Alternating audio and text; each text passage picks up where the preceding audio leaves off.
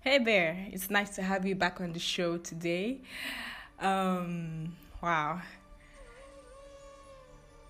I remember while growing up as a teenager, when I first fell in love with books,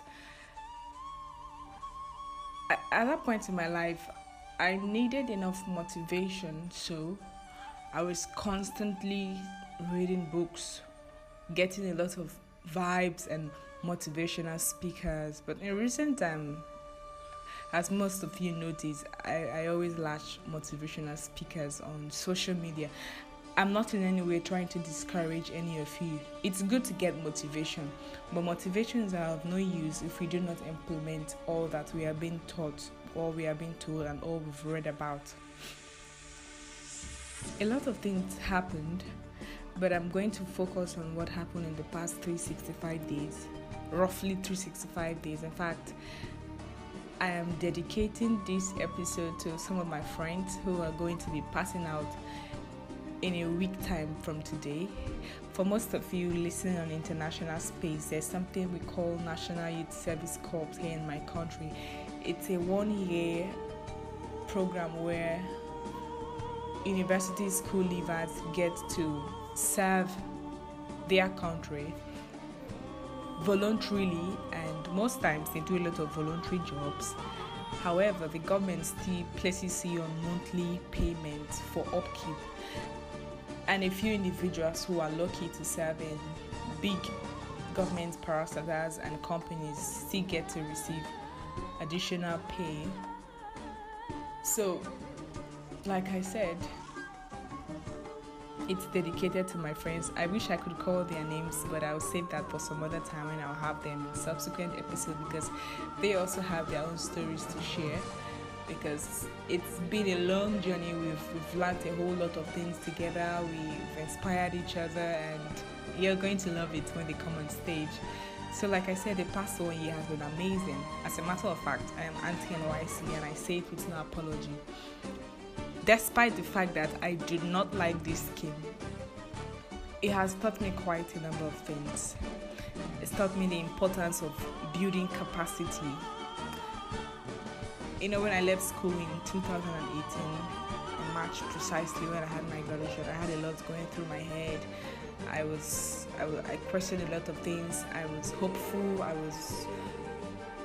was really intrigued. I was curious. I wanted to know what the future had to offer, and I was constantly doing research on how to balance my career, because my profession is quite a sensitive one. And whenever the price of crude oil goes down, it's going to affect virtually every person on the value chain. For most of you who don't know, my discipline is petroleum engineering. So, like I said, the essence of this episode is to talk about capacity. What are you building? Last year I was also opportune to start a business, and the first installment was great. I hit all my target.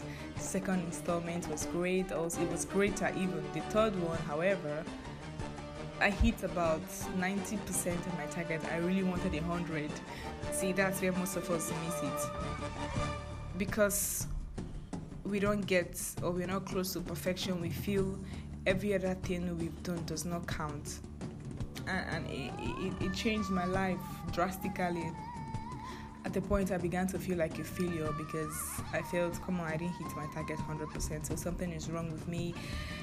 And I became overwhelmed, almost depressed even, because I had a lot going through my head, cares of life, thinking about my career, thinking about how to build the business to a greater height. So when I came to NYT, I was done just being on the survivor mode. I really wanted to leave, and I looked out for opportunities to serve, to release myself to humanity. And most of the times the opportunity was there. Other times I had to create one for myself.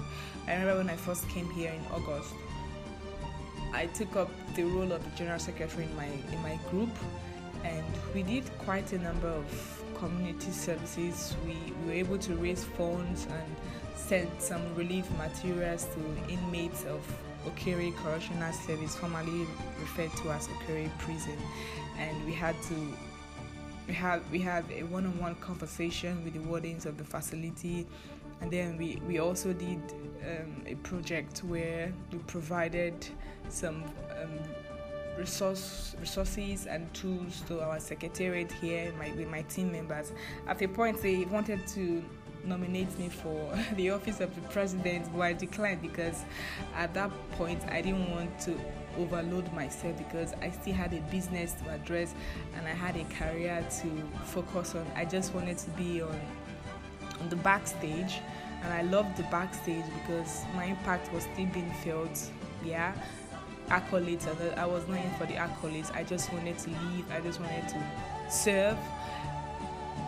As God will have it, I accepted the office of the vice president, and we are already planning on embarking on a project. We wanted to do some sort of career talk and sensitization, reach out to secondary schools within our locality where we get to interact with them and charge and challenge them, help them build a career path and prepare them for the future, because the world as we see it has changed just before coronavirus struck. But then I was happy I did all of this, and I also drowned myself in church services. I also joined a unit in my church where I handled our social media platform. I mean, I felt alive. I was doing something for the community. I was meeting people from different culture, from different status, from different world entirely, and it blessed me really. And then I've come to realize the essence of capacity. If we take away your job, if we take away your career, if we take away your business, what will you have left? What can you hold on to? What are you doing? What are you living for? What's your purpose? What can we say that, okay, you've really done this thing and society felt your impact? It's a wake-up call for everybody. We need to reshape our thinking. We need to get a refocus. So all of these things really helped me to be a better person since the past 365 days, and I also look forward to my passing out parade. I had an amazing time. I signed up for lawn tennis class. Yeah, it's my favorite sport. Most of you know that by now. So that's a question I want you to answer till I come your way next time. What are you living for? If I take away your job, if I take away your career, if I take away your business, what is going to be left? I guess I'll get a reply from you when next we see you. Bye.